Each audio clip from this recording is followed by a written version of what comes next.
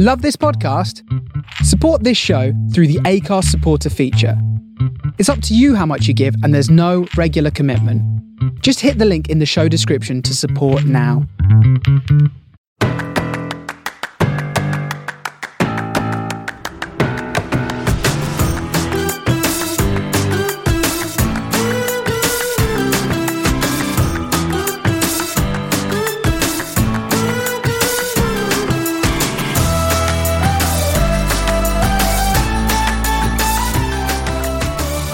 Hello and welcome to episode 7 of the From the Finney podcast with Ollie, Jimmy and myself, Jake. In this episode, we'll discuss the comeback win against Brentford, the first signing of the summer window. We also have an exclusive interview with Randers FC assistant coach about said new signing. And we'll also look ahead to the international break. We'll talk a bit about the transfer window and then obviously our game against Cardiff City on the 18th of October. How are we, fellas? Are we good? I hope so after today.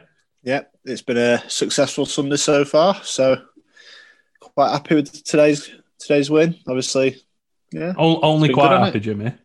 Yeah, two goals conceded. You know, if it was 4-0, then we'd be laughing, wouldn't we? Yeah. But no, really positive today. So yeah, very much so. Ollie? Yeah, buzzing, mate. Yeah, what an afternoon that was. 4 goals in 18 minutes. Obviously, good to see Shawnee off and running in the league. Scott Sinclair's on 3 now, and no penalties today as well with the double. Should give his confidence a bit of a boost. And obviously, good to see Brad Potts get off the mark as well. Tidy little finish at the near post. We'll come on to that in a bit more detail in a bit. But yeah, overall, like we just said, a good afternoon, a good day at the office, so to speak. I'll say quite poor. What do you two think about the 2 goals? I think personally, the first goal, we were on top before the first goal goes in. Though that I know it was only 8-9 minutes gone when we scored the first goal, but you know we showed a bit of an attacking intent from the off. In fairness, Jimmy, I don't think there was a time in the game today where we weren't on top. No, well, I think I'll come on to that in a minute, but I get your point on that. But I suppose you've got to look at the context of the game and how the game's flown. So. You know, we were on top because Brentford let us be on top after they'd scored. Yeah. So, you know, they were happy for us to have the ball. I mean, what we had possession-wise today, it was, 56%, you know, against Brentford. You know, you'd never have expected that probably 12 months ago. No. But Brentford just sat in, you know, and I suppose the first goal is preventable. I think defensively, Rafferty's got himself in a poor position, but just Alan Brown gives the ball away really cheaply to start with. Yeah, and Brownie, to be fair, when you watch it back, I said at the time, like, that's a really poor pass when he gave it away, because he's in their final third and he's passed backwards and he's passed straight to one of their lads, and they've put together probably 10, 11 passes, and then next minute the ball's in the back of the net. But it's one of those, really, you know, you can't be too critical when you've won. But you look back, and I think the manager said, you know, the 2 goals we conceded were poor. So I think for me, the first one, you've got to give credit to Brentford's pattern of play. Obviously, they've had the wingers come quite deep on the touchline. As you say, Jake Rafferty's in no man's land, followed a winger. And then Josh De Silva's just occupied that space, running off the back of Alan Brown. Great quality cross, good finish. Very good first-time finish from Tony, but second goal, just a clinical transition, really. So I think run from Tony, I have to say, for the first goal. Yeah, trust me, I'm a big fan of Ivan Tony. There's been quite a lot said about his Never would have guessed that, mate. Well, if you're paying $5 million for a player, that's what you expect. Yeah, absolutely. Just ghosted in behind Pat, really, didn't he? And Davis was nowhere near. Yeah, I think both sort of came from transitions, really. It's not like we were cut open, but yeah, individual errors, which I suppose against Brentford, you can sort of accept if you get cut open from a nice bit of play, but very preventable goals. Yeah. But yeah, like Jimmy said, I think we were basically territory-wise on top for a good percentage of the game. And even though we were 2-0 down at half-time, there's always a chance if you make it 2-1. And obviously, sensational second half. Yeah. I mean, in the whole game, there's only 18% of the games that have been played in our third. Yeah. You know, the rest, 82% of the game played in either the middle third or their third. So, you know, it shows how on top we are of the game. And to be fair to us, we've been quite clinical today as well. So you can't complain from that point of view. The second goal that we conceded, obviously, you've just got to take your hat off to Brentford, really, in a way, because obviously we've got an attack. We're on the attack. We've had a set piece. Yeah.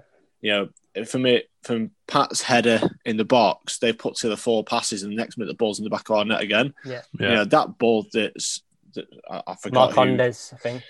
Yeah, the crossfield pass was that sensational. And Hughes probably should get his head on it, or at least be in a better position. And then Ben Davies has gone to the ball and left Tony, which probably isn't the best defending I've ever seen. But let's just get that out of the way now, because obviously our second half was absolutely sensational. You cannot take that away. And to be fair to us, we've been good today. Been good from the off. We've made a couple of errors for the goals, but they are individual errors. They're not like, it's not like we've played badly and conceded 2 crap goals. It's not like the Reading game last season where they won 3-1 and it was just poor.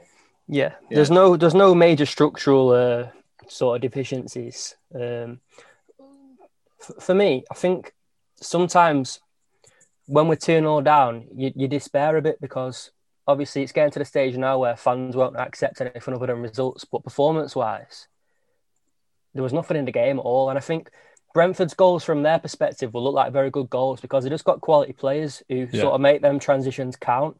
And Tony's had 2 chances and he scored twice today. But I thought, overall, second half was unbelievable. Yeah, I think on the whole, I don't think there's been much in any of the games that we've played, in all honesty. No. The Swansea one, we've probably lacked quite a lot in the final third. Yeah. Norwich, good performance. I mean, granted, you take that save from Deck away in the 93rd minute or whatever it was, and we could have easily lost the game, but I think we deserved at least a point out of that, if not more, and played well. Yeah. Stoke, first 20 minutes, we were brilliant. I think I have no doubt that we'd have gone on to win that had we kept 11 men on the pitch. We've covered that red card enough, but shambolic. And then today, we've just spent 10 minutes talking about it, and everyone that's listening presumably has watched it as well and can see that, we are putting in good performances. Yeah. For me, our first 4 games have been against all 4 sides that I've predicted to be in the top 6. On paper, it's a very tough start. So obviously 4 points takes us level with Brentford, but doesn't look great. But it's a solid platform to build on when you look at sort of the next 4 or 5 games. I think Cardiff are in there, Huddersfield, Millwall. I think Birmingham are in there. So the next 4 or 5 look a lot more winnable on paper anyway. So I think just very good to get the win today, just to give us a little bit of breathing space more than anything, because I think we all know we're a decent side, don't we? Yeah, of course we do. And like you said, it's important to get the win, I think, heading into the international break as well. I think Alex Neil said it a few times in the last week or so. It's funny what a win can do in football and how it can change the mood. Yeah, absolutely. The goals were conceded, though. I mean, look at 4 goals were conceded 6 goals conceded so far in the league this season. A lot of them have been preventable. The 2 today are preventable for me. The 2 at home especially, it's come from poor defending. So I think there is still room to improve in terms of that front. Of course there is. But you've got to give the lads a lot of credit for the way they have played in those games so far in the league, because we've not been second best throughout. It's not like we've been hammered in the 4 championship games we've played. Yeah, Brighton probably stepped it up second half in that cup game. But I suppose you've got to look at the team that we had out that night as well, because we didn't exactly have our best 11 out. No. So I think, in context, I think it's a fairly decent start to the season given the fixtures we had. We said it was going to be a tough start anyway, the first 6. Yeah. With Cardiff and QPR away, around the corner. No one wants to really go to London on Tuesday night, let's be fair. But hopefully we can deliver the goods when we're back. So, it's promising. That's probably the best way I can describe our start to the season. Absolutely. Let's talk a little bit about the goals then. Obviously, to get it back to 2-1, good finish from Sinclair. Nice little layoff from Patrick Bauer. I thought I remember the commentator making a point of saying that he's stayed up from open play. And yeah, the thing is, it didn't even stay up. He went and joined the attack. It wasn't like it was a second or third phase or a set piece or whatever. He drove out of the ball, of defence with the ball, and then became an extra man on their fullback. It's quite bold from Pat, to be fair. Yeah, wins the knockdown. Was it a ball from Brown, I think? It was Brown or Rafferty, can't remember. But like we've said many times on the podcast, he's going to win a lot of first contacts in the box, Patrick Bauer. So, yeah, and like we said about Sinclair, if you give him them little moments in the box, probably going to be clinical and finish him off. Yeah, he's a moments player, isn't he? I think after today, by the way, that's 6 goals in 15 league starts for Sinclair. 5 goals inside the box, obviously including the penalty. So, yeah, I think, like we said before, I think we'll be pretty comfortable with Sinclair getting to double figures this season. Yeah, without a doubt. Good little finish as well on his left foot.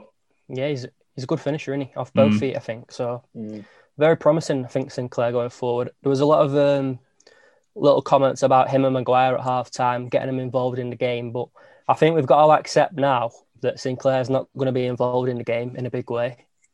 I think he's going to be just a finisher more than anything. Yeah. Manager said that as well, hasn't he? In his post-match, he's mentioned about Sinclair was stuck out. He kept coming looking for the ball when we just wanted to be out on the left, because that's where we'll find him. You know, you stay there, that we'll find you, more than him having to come and look for the ball. Yeah. So, whilst that's only a slight tactical tweak, it's probably hurt wonders, really, because if you look at Sinclair's positioning for the goals that he's scored, you know, he's there. Yeah. So, and I think there's been quite a few comments as well about Sinclair, people wanting him to play down the middle. But I think when you're drifting in from that left-hand side, you can sort of ghost into those positions. Yeah. Yeah, I think starting up front might nullify him a little bit. So I think keeping him out left, and you can sort of ghost into them positions between the fullback, between the centre-back, sort of behind the midfield, I think is very effective there. Yeah, we've had a few questions from Twitter, from people on Twitter, asking about whether Sinclair is going to be better having sort of that starter role as a more central player. But I think our wide players always come quite narrow anyway, so he's always going to end up in that position, whether he starts wide or starts up front or starts in a 2 or whatever. Yeah. So I don't think to make that much of a tactical tweak specifically to get him in that kind of role is going to make that much of a difference because of the way we play anyway. Yeah, absolutely. And I think as well, just what you said about the wide players coming in, Sinclair scored twice today. Obviously, Potts has scored, and they've all scored from sort of within the width of the box. So by no means do we play sort of orthodox wide players. We play sort of narrow attackers, if you will. So I think there might be the odd game for Sinclair rotating in and around the number 9, but obviously with the new striker coming in, I don't think that's going to be much of something that we see going forward. Probably similar with Barkey as well. Yeah. I think because of Barkey's pace, we might see him there a little bit more for the odd game tactically, but yeah, I think Sinclair's probably going to nail down that left-hand side spot. Yeah, 100%. Second goal, Hughes pressing high really well to win the ball, and then obviously a good ball into the box to find Scott, and it's quite a nice first touch just to take it away from the player, from the keeper and the defender, and just create a bit of space, and then obviously another nice little finish. Just on Hughes, what did you think of him today? Jimmy still there? I'm still here. I thought Hughes had an all right game. I think out of the 2 fullbacks, he was the better out of the 2. Yeah. That's not saying much, but won his fair share of aerials. Yeah, it could should do better the second goal. Really, don't you? Yeah, we've all harped on enough about how Andrew Hughes is good in the air. I didn't think he had a bad game. I thought he started the game on the front foot. You know, in the first 20 seconds, he's trying to whip a ball into their box from edge of the 18-yard area. I think what I've seen today, I've seen him get forward more than I've probably seen him get forward in a lot of pressing appearances for him. Yeah. Which is positive because that's what, end of the day, we want him to do. Is it the answer? I don't know. I always compare him to Greg and I'm always going to compare him to Greg because that's the player he's replaced. I don't think he's fit to lace his boots personally, but I think he's with performances like today, then you can't really knock him. It's a good ball in for Scott's goal. I don't know. Can we get better? Probably not at this moment in time. That's probably the best way to look at it. Yeah, I think people seem to take offence when I say our fullbacks are very average. But if you think about how much we paid for Hughes and Rafferty, we can't really expect much more. I think that's decent League One defenders for me. Got no sort of standout capabilities going forward, but solid enough defensively, and they're going to be part of a solid unit. Obviously, Fisher's a level above, but like Jimmy says, are we going to go out and probably spend enough money to considerably improve? Probably not. So obviously, we've still got Earl to come back in, who I think could end up playing a part this season. I think he's training again now. And obviously, we know how highly we rate Fisher. So on paper, probably sort of our weak areas, fullback today. But obviously, Hughes got the assist, and then Rafferty's done fine again. Nothing majorly wrong, but definitely somewhere we can improve on going forward. Obviously, interested in a couple of fullbacks in the last 12 months, but I think they are just pretty average players. Yeah, and that's no detriment to them. I mean, that's no criticism of them, because at the end of the day, that's their ability. That's where they're at, in terms of our team. And I keep thinking to myself, whenever we talk about transfers, can we actually afford, or could we bring in the calibre of players to improve?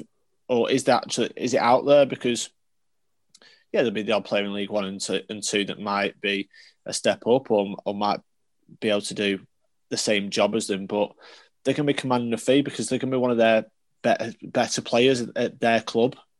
Do we look abroad like we've just got, with Emil Rees? I don't know. It's at the end of the day, there's people, such as Joe Savage and the guys at the club that are paid to find these players, and I'm pretty sure that they probably will. So if they're going to be an improvement to the team, but they're not needed at the minute. We've needed a striker for 2.5 years. We've finally got one. So, let's just hope we don't need a fullback in the near future. And Fisher signs on. Potts' goal. I think we need to talk about the run from Ledson.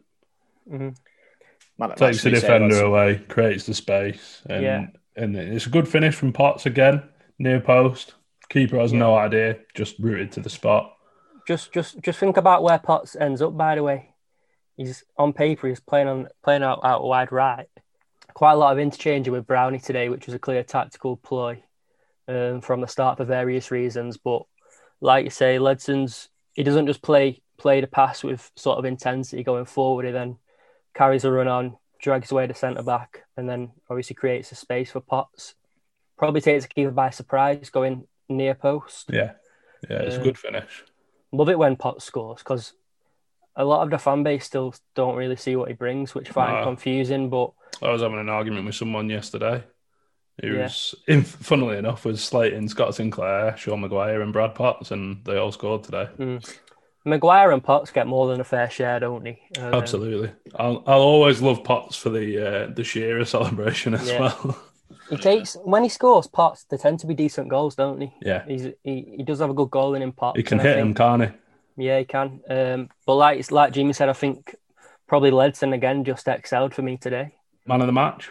Yeah. I'd say so. Obviously, Sinclair scored twice, but it was more of a 4-1-4-1 today because of the way that we pressed. And I think Ledson just, even with the run for the goal, for Potts' goal, just showed a little bit of mobility that I wasn't sure that he had last season. Yeah. So I think he's just getting better and better for me, Ledson. Yeah, absolutely. He's really come onto his own, hasn't he? I think it helps him playing with Pearson. Yeah. Because obviously Pearson just does the donkey work, doesn't he, in terms of the off the ball, cleaning up sort of job, and lets Ledson play. And he's really come into it.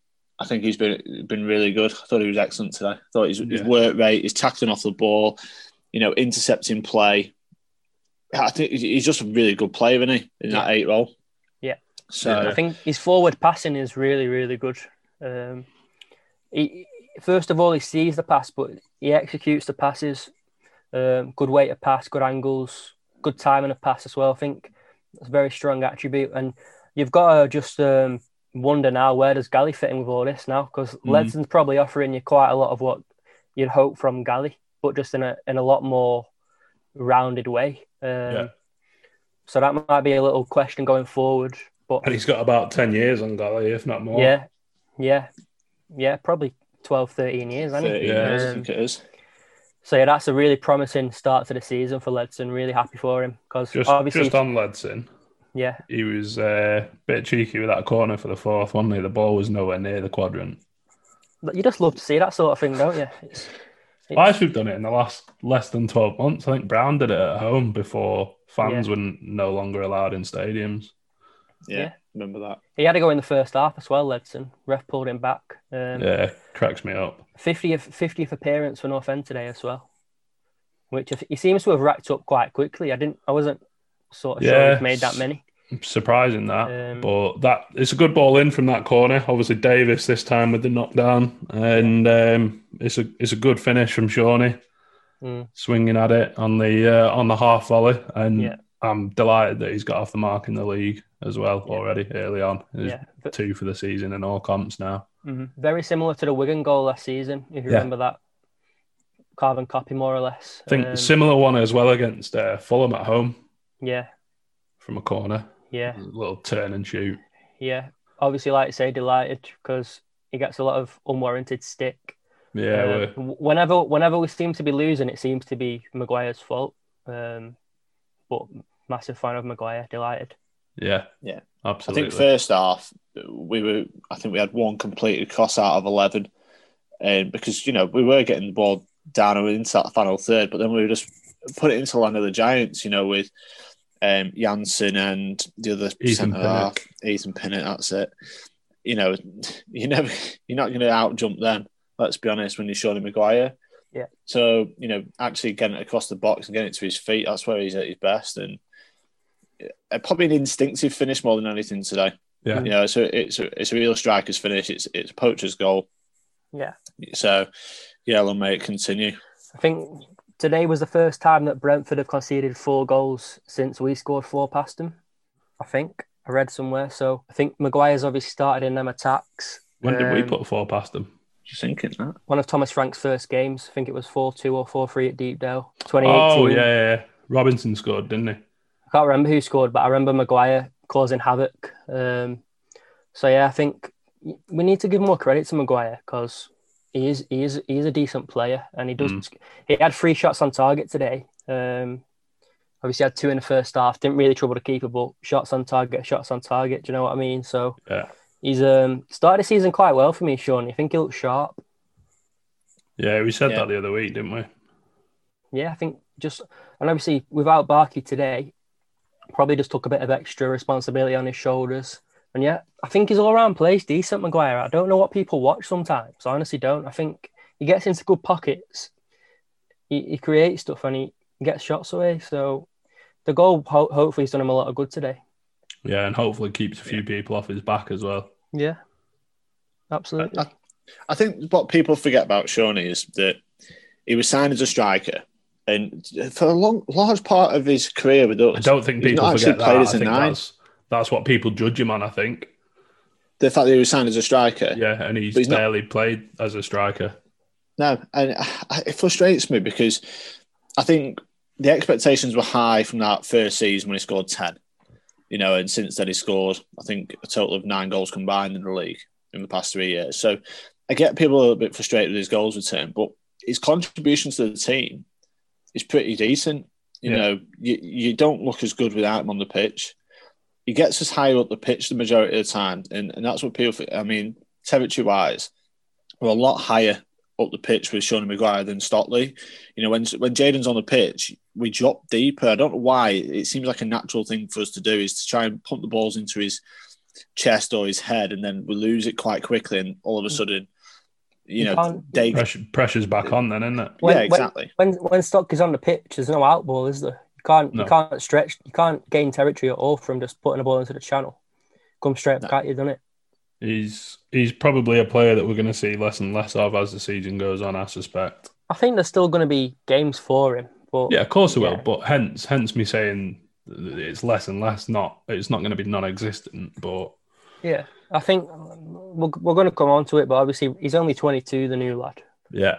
But yeah, I think that's Brentford tied up quite nicely, and obviously the little mention of the new lad there. We've got an exclusive interview for all you listeners with Randers FC's assistant coach, a man called Rasmus Bertelsen. He, from what we gathered and from what we took from the interview and from what I was told beforehand, he had Emil from being a youth, a young lad at the club. I think he said that they signed him when he was about 13 or 14. He's been a goal scorer at every level, and obviously he's represented Denmark, I think, under 16, under 17, and now under 21. So, yeah, Ollie and I had a little chat with him earlier on, so we'll pass you over to myself, Ollie, and Rasmus for a little chat. So, yeah, enjoy this little segment. Hello, Rasmus. Thanks for giving us some of your time to come on the podcast and to talk about our new signing and a lad that I'm guessing you know really well, in Emil Riis-Jacobsen. It is it. Yeah. That's how you say it, isn't it? Yeah, thanks for having me. Yeah, it's Emil Riis-Jacobsen. Right, cool. I'm not even going to attempt that. No, but actually it's a little bit funny because his middle name Riis is in Danish. That means rice. So we call him Rice sometimes in Denmark, Emil Rice. So you can maybe do that. Yeah, well, I've no doubt that I'll get picked up by some of the listeners. Yeah, like I said, thank you very much for coming on. Much appreciated. First of all, I'm told that you had Emil as a youngster when he was at the club, when he was in the youth academy. Is that correct? Yeah. I worked with him a few years, especially under 17. I worked with him personally, but our club is so small, so we work a little bit across. But I had him as an under 17 player. Yeah, was he one that you thought could go on and sort of have a career in professional football and would be able to impact the game? Yeah. He's been an awesome goal scorer all his life. Since we brought him in at 13 or 14, he's been scoring so many goals at every level, also national team. So he was a good talent, all the way back. Yeah, it's good to hear. How was he then in terms of making the transition from the youth setup to the first team? Obviously, I'm assuming that you would have been around for that. Yeah, actually, it's a longer story because he didn't go to our first team. He was sold out of our academy to Derby. Yeah, so he never played for the first team before he was sold. Right, interesting. Yeah, and then when things didn't work out in Derby and in Holland, then we brought him back for free, and that was a good decision. How do you think his time at Derby will help him this time around in England? I think for his adapting to the level and to the environment, it will be perfect for him because everything is something he's done before. Yeah. So that would be a big help for him, and of course the language is no problem when you go to England. So yeah. Yeah, it was quite surprising actually when I heard the first interview just how good he was at talking English. Yeah, he's had 2-3 years over there, so yeah, it's been easy for him to make this step. Yeah, Rasmus, in terms of the transition from obviously the Danish league to the English Championship, how much do you think the style of football, the physicality is different between the two leagues? Yeah, it's a little bit. I think a little bit difficult to say because in the Danish league we have a lot of different teams playing styles. And I think Randers is a team who would fit in the championship. We play pretty physical. We play pretty direct football. Yeah. But there are also other teams in the league who are a little bit more possession based and play a little bit more a lot of passes before they go forward. We play always with two strikers, so we intend to get the ball forward early. No, it sounds quite similar. Obviously, we're quite a direct side. Even though he's only 22, he looks like he's got quite a lot of good physical attributes. So he's obviously quite a big lad. Looks quite pacey as well. Do you think there's scope for him in England to sort of turn into a physical beast as a number 9? Yeah, I think he's taken some good steps the last couple of years because when he was 15, 16, 17, he was maybe the same height, but he was not so strong. But he was bigger. He was bigger and faster than everybody else. but now when he's become a senior player, he had to a little bit adapt to that, and he's been very good in the fitness room, I think, for the last 2-3 years. So he's ready for the challenge, I think. How is his injury record? Is he someone that manages to sort of stay injury free for the most part? I don't think he has ever had an injury in the many years I've worked with him. He has a good body from nature, I think. Of course, he also takes good care of himself. But yeah, he has a good body to play in. Yeah. What's he like as a person then? Is he sort of the kind of personality that you think would find it easy to fit into a new group and all that sort of stuff? He's quite a normal guy. He's not the one who speaks too much in the dressing room. He's a quiet guy, but he's also very he's also a guy who's always in a good mood and has a lot of appetite for playing football. So I think it'll be easy for him. Yeah, that's good to hear. Good to hear. Today, he came on, I think he was on for about 15 minutes or so, 20 minutes maybe, and he managed to get one shot away in that time. And it was one that he managed to get off quite early and with little backlift. Is that a trait of his, sort of shooting early? He shoots a lot, that's for sure. He has extremely powerful shot, both right and left foot.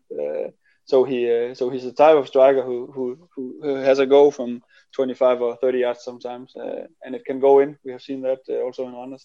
He's a guy who likes to have a lot of finishes. I think actually he was number 1 or 2 in the Danish league last season for having the most shots.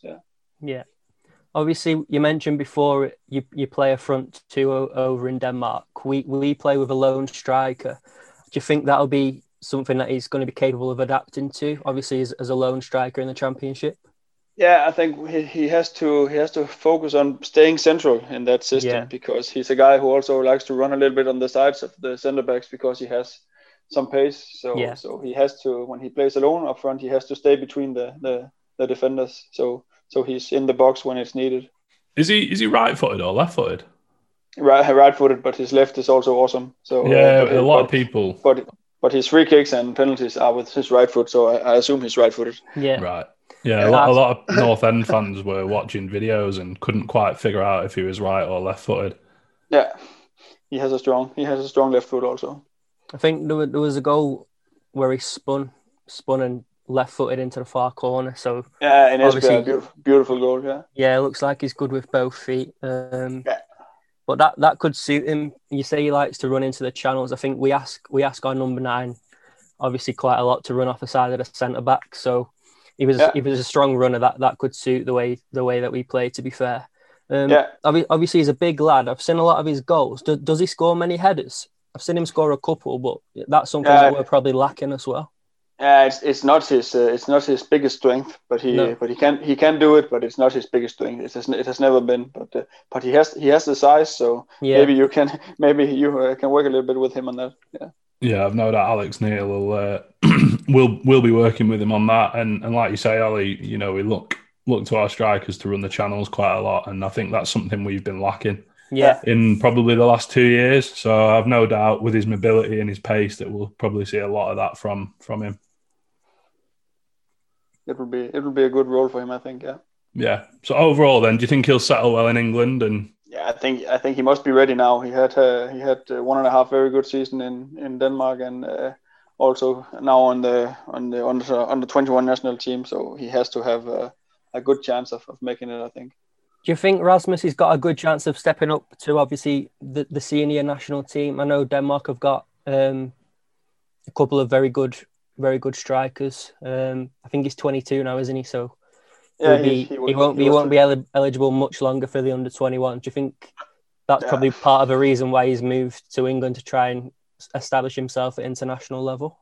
Yeah, I think there's 1 or 2 or maybe 3 steps before he can go to the Danish national team because they have a lot of good players in that position. But of course, if he's doing well in the championship, Danish strikers has played in the national team from the championship also.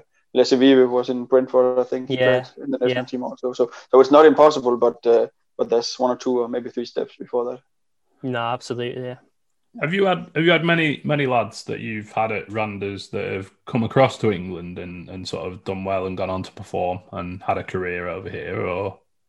I think this is only the second guy we sent to England. Emil is for the second time, of course, but also we had a young striker we developed also, Nikolaj Borg Madsen. He was in Birmingham, but that was never a good situation for him. So he's actually the first guy to go over there with a big chance of playing, I think. Yeah. I think there's been a few, hasn't there? I think Mark Andes at Brentford today. I think he was at Midtjylland last season. He's from Northland. Yeah. So I think there's been a few players. I think Brentford have got 4 or 5. Obviously they got Thomas Frank as well. So I think there's a history, or maybe sort of an increased prominence of players. There's a natural link there also with the ownership of Midtjylland and Brentford. So of course there's a natural flow of players going over to Brentford. Yeah. Well, I think we can wrap that up there, unless you've got anything that you want to say, Rasmus. Or no, we look very much forward to following Emil in Preston. I think it's a good chance for him to play over there, and we think he has the skills and the talent to do well. And of course, we hope he's a big success. And in 2 or 3 years, he's sold for a lot of money, so we can get even more. That would be perfect for both clubs, maybe. Yeah, absolutely. Well, thank you very much for your time, Rasmus. Really appreciate it, and best of luck to yourself and Randers for the rest of the season. As I said before, I've no doubt that North End fans will probably keep an eye out for the results over the rest of the season. Yeah, thank you very much, and take good care of him over there. Yeah, we'll try our best. Well, I say but I'm sure the team will. Yeah, thank you. Thanks. Brilliant. Cheers. Thank you, Rasmus. Bye. Hopefully you enjoyed that little segment. Lads, we've signed a player, and not just a player. We've signed a player from abroad. Miracles happen. Novel for us, I think, is one way of putting it. Yeah, I think Ollie Dawes said it was the first signing we've made permanently from a foreign club since Kemar Daly, which I think was 2011. Yeah. Which is a long Shout time. Shout out Ollie Dawes and Deepdale Digest there for that one. But yeah, it is about time. Yeah, obviously there's a lot of smoke and mirrors earlier in the week about the MLS lad, which was never happening. So I think the club have probably been quite clever with it. Yeah, they're not stupid, are they? They're aware what's going on social media and what's getting out and all that sort of stuff. Yeah. But yeah, what do you think then? Sorry, Jimmy, go on. I think what we've found all summer, hasn't it, really, in terms of a bit of smoke and mirrors, a few red herrings getting put out here and there in terms of information that I think everybody gets, just, in terms of if anyone's got a link to somebody at the club, it sort of, there's been the odd one that's been weeded out. So, yeah, I think we've all been, I suppose, suckered into believing one thing or the other at times this summer. But yeah, we've all been fed different things, haven't we? Yeah, but it's great news in terms of obviously the new lad signing. It's a little bit of a surprise when obviously we found out about an hour before it got announced. I was like, probably not even that. About time. Yeah. So, but it was good. It's a good feeling, isn't it? It gave everyone a bit of a lift. I think you've probably seen that in today's performance as well. I think it does feel there's been a bit of a feel-good factor on social media since we signed him. It feels like a monkey off the back more than anything. Yeah. Yeah, when that video of the private jet arriving was tweeted, I think people started going into meltdown a little bit on Twitter. Good on the club, though. Good social media stuff, that. Yeah, really good. 22 years old, 6'3", quite pacey. Yeah. Right-footed, as we learned from Rasmus earlier on, but very comfortable with his left as well, by all accounts. Yeah. I think if you know Alex Neil by now, I think it's pretty clear what he wants from his number 9. And I think he even said it when it was announced. I think he said big, strong, quick. Yeah, something like that, wasn't it? And I can't say it enough. The most important thing, it's not really obviously you need to score goals, but you need to have that physical profile. Hopefully you sort of identified that now. And still young, so still got a bit of developing to do physically, but hopefully can develop into a bit like Hugo, just an absolute animal, as Alex Neil called him. So very positive signing. I think he's got a good pedigree. And it's not... I think when you look abroad, you can obviously think it's going to be a cheaper fee. I think wages are going to be much more in line, but I think the actual fee itself is a decent fee for us. I think it's our third or fourth, most expensive signing. So they put a lot of faith in him, giving him a 4-year deal. So I think there's no negatives to it. I seen a few people the other night saying there was one in particular. Yeah, I know which one you're on about, and that just confused me because as a fan base, we've asked for the club to be creative, look outside the box. We've been banging the drum as well. The type of profile of player that we need to sign is someone young, someone that's got potential in terms of value and ability. Yeah, is big, mobile, quick, fits the bill in terms of what Alex Neil wants, and he ticks all of those boxes. I think we've become pretty complacent as a fan base as to what you should actually expect from your number 9. At Championship level, you need so much more than what we've been seeing. And it's a miracle that we've come 9th last season without a number 9 sort of capable of leading the line. So, like Rasmus said, he's never had many injuries, touch wood. So, try and get a good number of games out of him and give us a platform to play off. Yeah, and also as Rasmus said, I'm sure Randers as a club will be hoping that he does well because they'll be in line for some dosh should a big money bid come in for him. Yeah, well, it sort of makes sense from both parties' perspective, doesn't it? Yeah, absolutely. Yeah, it was good to see him get 15-20 minutes today. Yeah, looked an handful as well. Got a couple of decent shots away. We probably should have potentially had a penalty. I thought it was a bit soft, in fairness. He looked like he was going down already to me. I don't mind that. No, I don't mind it. And if it gets given, I'm not going to complain, but I wasn't pulling my hair out that it wasn't given.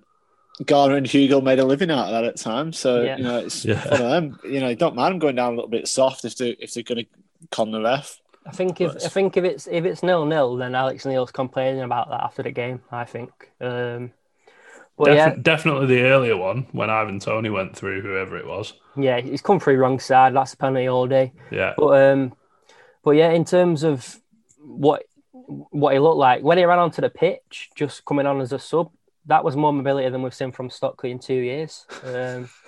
So it took him about 10 seconds to improve on that aspect. But I think we've seen a few Danish fans comment about sort of his pettiness or... Bit of a shithouse. Yeah. So probably going to fit in very well. So yeah, pretty excited about seeing him. He did look genuinely mobile for a big lad. He did. Only on the pitch for 10 minutes, whatever it was. But yeah, it looks like... it just looks like there's a lot to work with. Yeah. I think. Plenty of possibility there. And as Rasmus said, no injuries that he can remember. So hopefully we can keep him fit. Yeah, obviously going away with the under-21s, so it's not ideal in terms of bedding him in. But I think probably seeing him off the bench for, a few games. But you never know with Alex Neil. I don't think he was ever going to start today. I've seen a few people questioning that. But yeah, like Jimmy said, good to actually see him straight away and good to get a win. Yeah, absolutely. 2 big ticks from this week, and obviously we head into the international break with hopefully a lot of positivity surrounding the club. A couple of contract announcements, maybe another player brought in, who knows? Yeah. So fingers crossed, bit of momentum, and it's I think there's 5 or 6 games between this international break and the next one, isn't there? So be interesting what happens. Yeah, absolutely. Right. Cheers, boys. I'm going to go and get a drink, and I shall see you in part 2. They're up.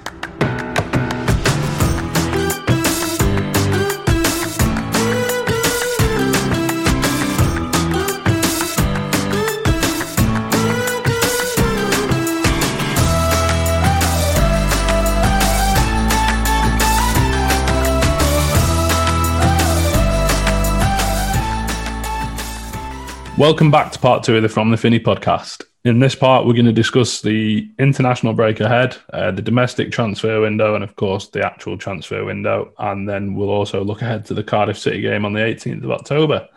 But first of all, boys, we'll talk a little bit about the international break. Historically, we've not got a good relationship with them, really, especially in recent times. Yeah. This is something I can never put my finger on. It's really hard to say if that's because we don't have players who go away for internationals, do we? No. So yeah, that's something I've always struggled to put my finger on. But yeah, I don't know. I think because this is such a unique situation anyway, I'm not sure it'll have as much an effect. But you'd like a game as soon as possible after today, wouldn't you? So it's come at the wrong time in a way, but have to wait and see. It'd be good for the lads to get a breather as well, have a bit of a time off and all that sort of stuff, because I think we only made one sub, did we, today? Yeah. So you got like Scott Sinclair, that's another 90 under his belt. Mm-hmm. Maguire. Well, Maguire's gone off, but he's played a lot of games. So yeah, I think because there's been so many games, obviously with the cup games every midweek, obviously gives Fisher a bit of time to get back, gives time. We'll see what happens with DJ, and then Barkley will be back available. So in a way, it's probably not come at a bad time, but there's pros and cons to it, isn't there? Yeah, absolutely. Yeah. And so obviously moving into a new training ground as well over the break. Should give everyone around the club, especially like those that are close to the first team and obviously in the first team, a bit of a lift as well. Yeah, you'd think so. Yeah. Who's away for the internationals? Is it just Brownie and obviously the new lad? Yeah. Yeah, I think so. Yeah, Shawnee's been left out again. He'll be on standby, I would have thought, when he's Shawnee. Yeah, I think he was omitted last time, and then I think he might have got a late call up. Yeah, and then I think he only featured in one squad though, didn't he? Yeah, I don't think him or Brownie actually got any minutes. Which, you could argue for and against, but I think they got 3 games now, haven't they, the internationals? So you'd think it's quite likely that he'll get some minutes, Brownie. I thought he was very good today, by the way. Yeah, he was. It was a bit more like Brownie of last season or whatever, but do you think it's just down to, I know we've talked about it in the past, but do you think it is just down to momentum and just sort of losing that momentum of playing week in, week out? I don't know. I don't know what Jimmy thinks, but I think maybe because we're such an intense side, probably do sort of rely upon rhythm more than anything. So yeah, it could be. I don't really know. I don't know. It's. I've always struggled to put my finger on it. Tough to say, isn't it, really? I think when you're playing games week in, week out like the Championship is, and then you have a break for 2 weeks and everything sort of stops, it's hard to just get yourself back. And you'll have been doing loads at training ground on, phases of play, and, you might have had a couple of bounce games, for example, but none of them match the intensity of actually playing a league game. Mm. And I think that probably does play a part of it. Yeah, it's a strange one, isn't it? I don't think any other team's got such as bad a record as we've had. Mm-hmm. It's just really hard to sort of pinpoint, isn't it, really? But I think, one of the things that I was worried about COVID, and it's probably come to fruition, would be our intensity, as it is anyway, without the international break. So obviously at Deepdale, behind closed doors, I think we have been pretty poor. I think it's fair to say. So, with another 2-week break and then without the fans again, you'd probably be a little bit concerned going into the Cardiff game, especially given how they're probably going to set up. Yeah. But yeah, we'll just have to wait and see. Yeah, so obviously the day that this goes out and the day that people will be listening to it is deadline day. But that's just for international players and international not international players, international transfers. But yeah, how do you see the window panning out in terms of comings and goings?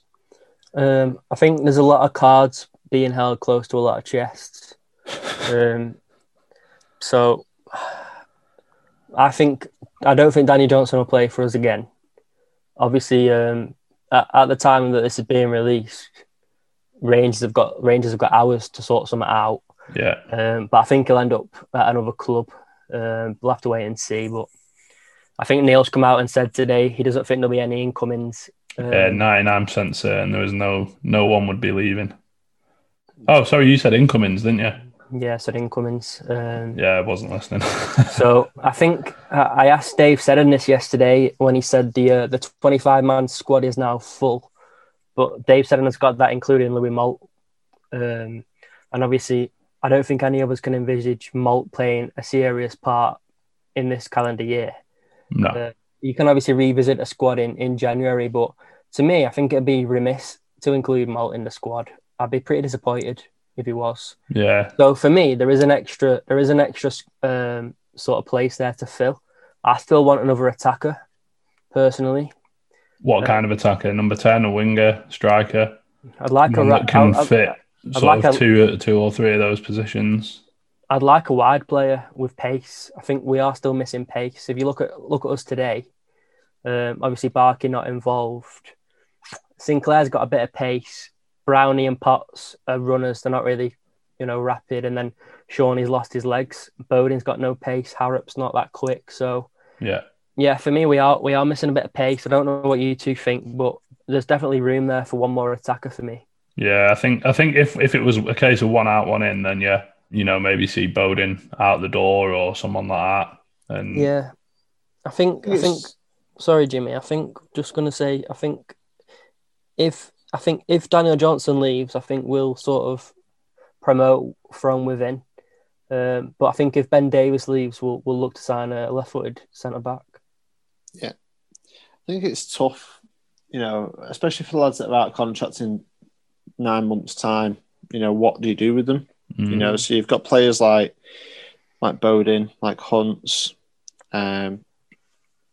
that you either need to do something with them here, or you need to let them go and let them find football elsewhere. Because let's be brutally honest, Bowden hasn't really kicked a ball in 12 months for us, really. I know obviously he was injured for a lot of that time, yeah, but he's not exactly had a consistent run of games. And when someone gets to that point of the career, then is it really fair keeping hold of them for the sake of it?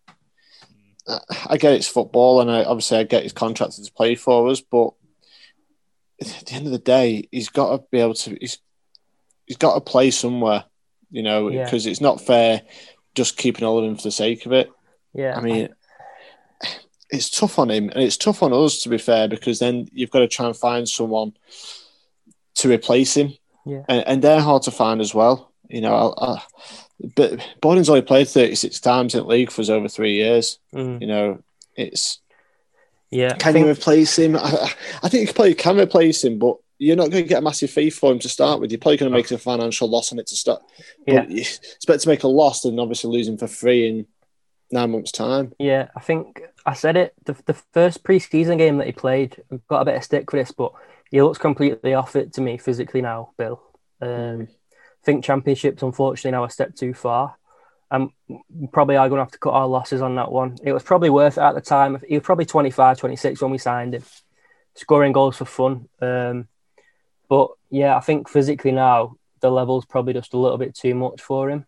Yeah. And I've got the same sort of concern about Louis Moult, obviously for obvious reasons. So, and I probably feel the same about Stockley. I felt that way about quite a lot of these players, but. And taking your fair share of stick for it as well. Yeah, I don't mind that though, because just give it time and it comes to fruition. But yeah, it is a tricky one because, including Moult is probably the easy thing to do for the club. You're paying him a wage. It's the easy way out, isn't it? Yeah, you're paying him a wage, put him in the 25-man squad, hope for the best. For me, I'd like to see a Premier League loanee come in. There will become a lot of loans available. Obviously, when this Premier League window or when the international window shuts tomorrow, there'll be a lot of sort of under 23 kids coming available. Whether we take a punt on one of them with pace, I don't know. But the interesting thing is all loans count towards your 25-man squad. So even if it's a 19-year-old on loan, that'll sort of count as a place. So we are between a rock and a hard place a little bit with the numbers. Yeah. And obviously Nugent is still on the books. Well, so that's another interesting one, isn't it? It's all got a little bit quiet, that, hasn't it? I mean, obviously, we heard he turned down potentially a couple of moves. Do you think he's playing a game? Do you think he's thinking if I turn a few moves down, then there's a chance and he'll maybe panic? when deadline day arrives. I don't think so. Why would you panic when you've got a contract? Yeah, There's no need for him to panic. He's not going to be that bothered about playing football at 36 either. He's guaranteed that income for a year, so I don't think he'll be panicking. I think if he's going to make a move now, it probably is going to be his last professional move. Yeah. So it needs to be the right one for him, which it's not his fault we gave him a 2-year contract. Absolute daft from the club. And we're now paying for it in terms of, obviously... Well, we're literally paying for it. Yeah, the wage cap's obviously coming as well, which hasn't helped us.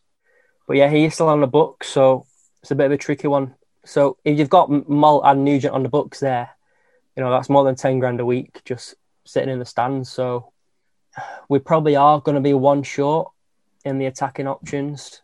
But like I said before, if Ben Davies goes out, I think we will replace. I think if any of the others go, I think we'll try and make do until January. Yeah. In terms of fullbacks then, Nick Marn, who is at Nick PNE, one of your pals as well, Jimmy, tweeted and said, seeing as there's a significant drop-off from Fisher to Rafferty and Brown filling in there at times, do you think we might have a late go for a right back in the window? Well, we've already tried to get a right back in this window, haven't we, in terms of Callum Johnson, but obviously it's tough, isn't it, really? Because, Darnell played, 28 games out of the 46 last season.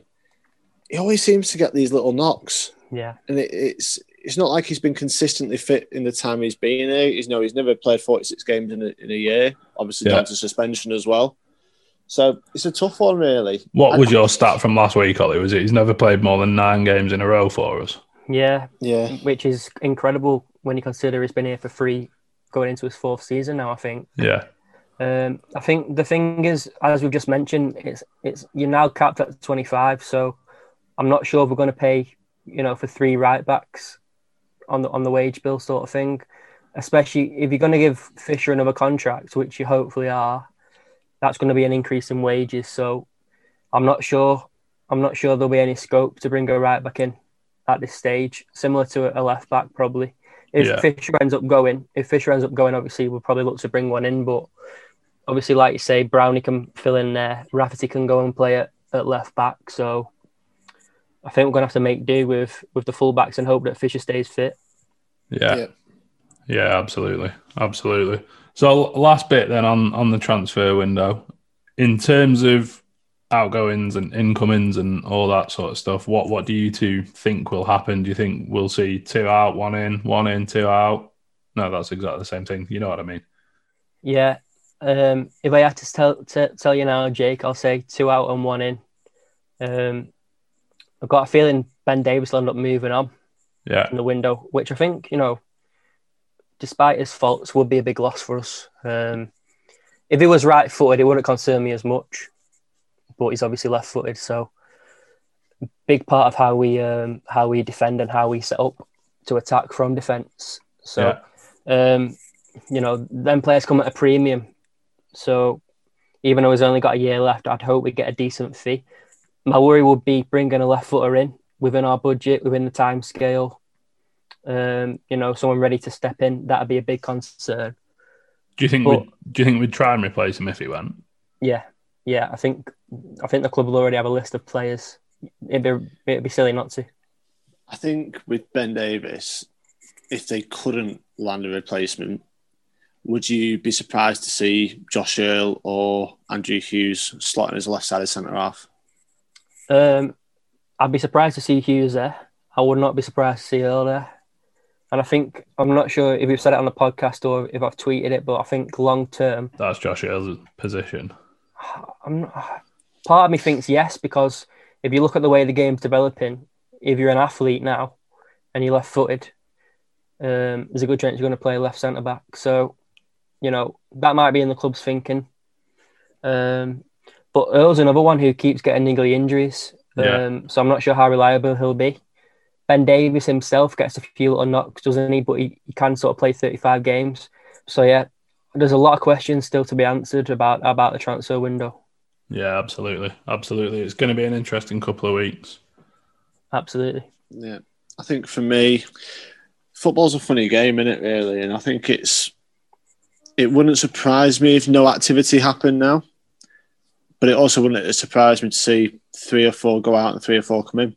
You know, and that includes the fringe players, your likes of Bowden and maybe Hunts. As much as I don't want to see him go for more sentimental reasons more than anything, but football has no room for sentiment, as you've said quite a few times on here. Yeah. So nothing surprises me. I think the DJ thing will get tied up the next 24 hours if he's going to go. Or he might go to a Championship club. I can't see a Premier League club taking a punt on him. Ben Davies, that could go the length. Same with Pearson. Yeah. After that, I can't see Alan Brown going to a Premier League club. Maybe another Championship club if he's to move on. But out of our sort of first choice 11, they're the sort of players I'd be worried about moving on. Not sure who'd take a punt on Darnell, as much as we rate him. Yeah. And also his injury probably, him being injured now probably helps us more than anything because it's probably going to hinder him getting a move. Yeah. Yeah, I think the 2 Bens are the ones who are going to step up. All the others could get good sideways moves. Do you see any of them signing a new deal? Yeah, I think after the window closes, I think 2 of them will. Yeah, I think they'll probably. It's an interesting position though, isn't it, for the club? Because if you've got say DJ and Davis do move on, and then you're left with Brown and Pearson and Darnell, if they carry on refusing to sign a deal that's been offered to them by the club and whatever terms it is and whatnot, then to the club, it's like a game of cat and mouse, really, isn't it? Because the club then, do they up their offer to close and match what the players want, or risk losing them for free? Like, it's that sort of interesting balancing act, if you will. Yeah, absolutely. I think in terms of their ages as well now, so a lot. If you think about this now, if you're moving on a free at say Alan Brown's age, 25, I think he is. That's going to save his new club £3-4 million in sort of a transfer fee. So when he's doing his deal going to a new club, he can earn himself sort of a signing on fee, pretty substantial. So yeah, it is a tricky one. It is quite, like you said, it is a game of cat and mouse because in one aspect the future's going to be up in the air, which is not going to be good for anyone. But in the other aspect, they can sort of stick to the guns and hope to get a lucrative move next summer. So it also depends on their form this season. They've got to play well to get a good move. Yeah. Someone like Darnell Fisher, he might only play 20 games this season, and then is he going to get a good move after that? I don't know. Same with Alan Brown. He's not performed, last season as well as he could have. So it is a massive game of cat and mouse. And like we said ages ago, it's a bit daft of the club to let it get to this sort of situation as it is. Yeah, absolutely. But now I think the players hold all the cards now. Yeah, I think the players and the agents. I think that the one thing I'd add in to what you just said, Ollie, was about agent fees as well. Yeah. Because if a player moves on a free transfer, the agent fee tends to be significantly increased because obviously that transfer fee that a club would have paid, will be probably, they won't pay as much, but they'll also give the player a significant sign-on fee, but the agent's fee will be huge. Yeah. So I think you could see it in our accounts when we've signed Pat.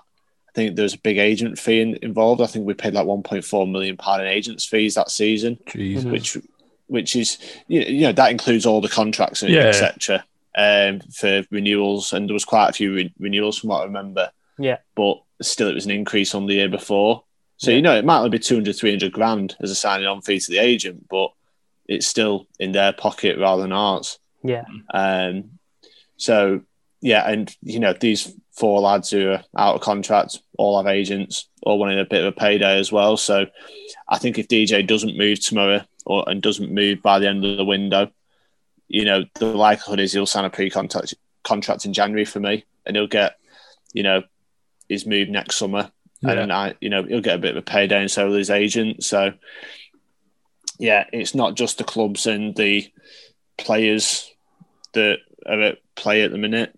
Or January becomes our last opportunity to get a bit of money for the player. So we end up accepting a low fee, a bit like we did with, I think, Bailey Wright. Yeah, you could see a situation like that. I think the Scottish interest is quite interesting because it obviously does change the complexion of the situation. So yeah, I don't know. I think DJ will move before the end of the window. If it's not to Rangers, I think it'll be to another club in our league. But yeah, I think has he played in a league game yet, DJ? No, just the derby game. So it's he's not been injured that long. I'm telling you. So yeah, I think the one promising thing would be, I know we've only got 4 points from 4 games, but the actual performances without DJ have been good. They've been he is a miss because he's a very good player, but the level hasn't been a considerable drop off. I think there's been question marks about Ben Pearson, but I think he was outstanding today personally. Yeah, back to his best. Yeah, so I think we've played games without all 4 of these players before, and there's not been an immense drop off. The interesting one for me is the Fisher one, which I highlighted last week. 50% win record last season with, 22% without, which would get you a bit concerned. But yeah, it's going to be a massive couple of weeks. And yeah, I just the one that I'd want to keep no matter what would be Ben Pearson. Alan Brown, very, very good player, been immense for us. DJ, same. I think both the Bens for me would be sort of hardest to replace. And I think they're the two who could get the best moves as well. So, I think Alex Neil, considering everything that's been going on surrounding this sort of situation, has dealt with it, incredibly well. Yeah, he has. He has, to be fair. And the sooner we get clarity, the better, which obviously is going to come soon anyway. Yeah, it's just a matter of time now, isn't it? Yeah. Just as it is with the Cardiff game, obviously. Got a 2-week break now, and then it's back to back Sunday games in the league for us for the first time in quite a while. Midday kickoff on Sky as well. Cardiff haven't had a great start. They lost 2-0 away at Wednesday. They were beaten by Northampton in the League Cup as well. Yeah, they beat Forest 2-0, but in fairness, Forest have probably started worse than they have. Lost every game, haven't they, Forest? Yeah, and then they got beat 2-1 by Reading, and then this weekend they drew 0-0 with Rovers, and they were down to 10 men as well for that. Mm-hmm. So Lee Tomlin misses the game against us. Yeah, to be fair, he's always made an impact against us. Doesn't matter who he's been playing for, he just seems to pop up against us. I think, obviously, wasn't that probably a couple of months ago, maybe a bit longer now, that they came to Deepdale and sort of did a job on us. The pace off the flanks was a massive factor that day for me, for Cardiff. And obviously the subs came on and changed the game. Yeah. Obviously none of us know what's happened with Mendes Lang. But he's no longer there. Few rumours flying about. But yeah, I think Mendes Lang's been a big miss. Obviously they've signed Kiefer Moore, who we've been a big fan of. I think he scored a couple, but yeah, it's a sort of game that you'd want to be winning at Deepdale, I think. Yeah. But, I've got them top 6 in my prediction. So, it'll be a tough game. But obviously, as we've said, Barkey back. Fisher probably might come a bit too soon. Maybe Earl back in the fold. And then, obviously, Emil have a couple of weeks. Obviously, not going to be with the squad, but in contention. So, hopefully going off the back of this win, moving into the new training ground, and then considering the performances, probably going to be in decent spirits. Yeah, fingers crossed. Fingers crossed. What's your predictions then?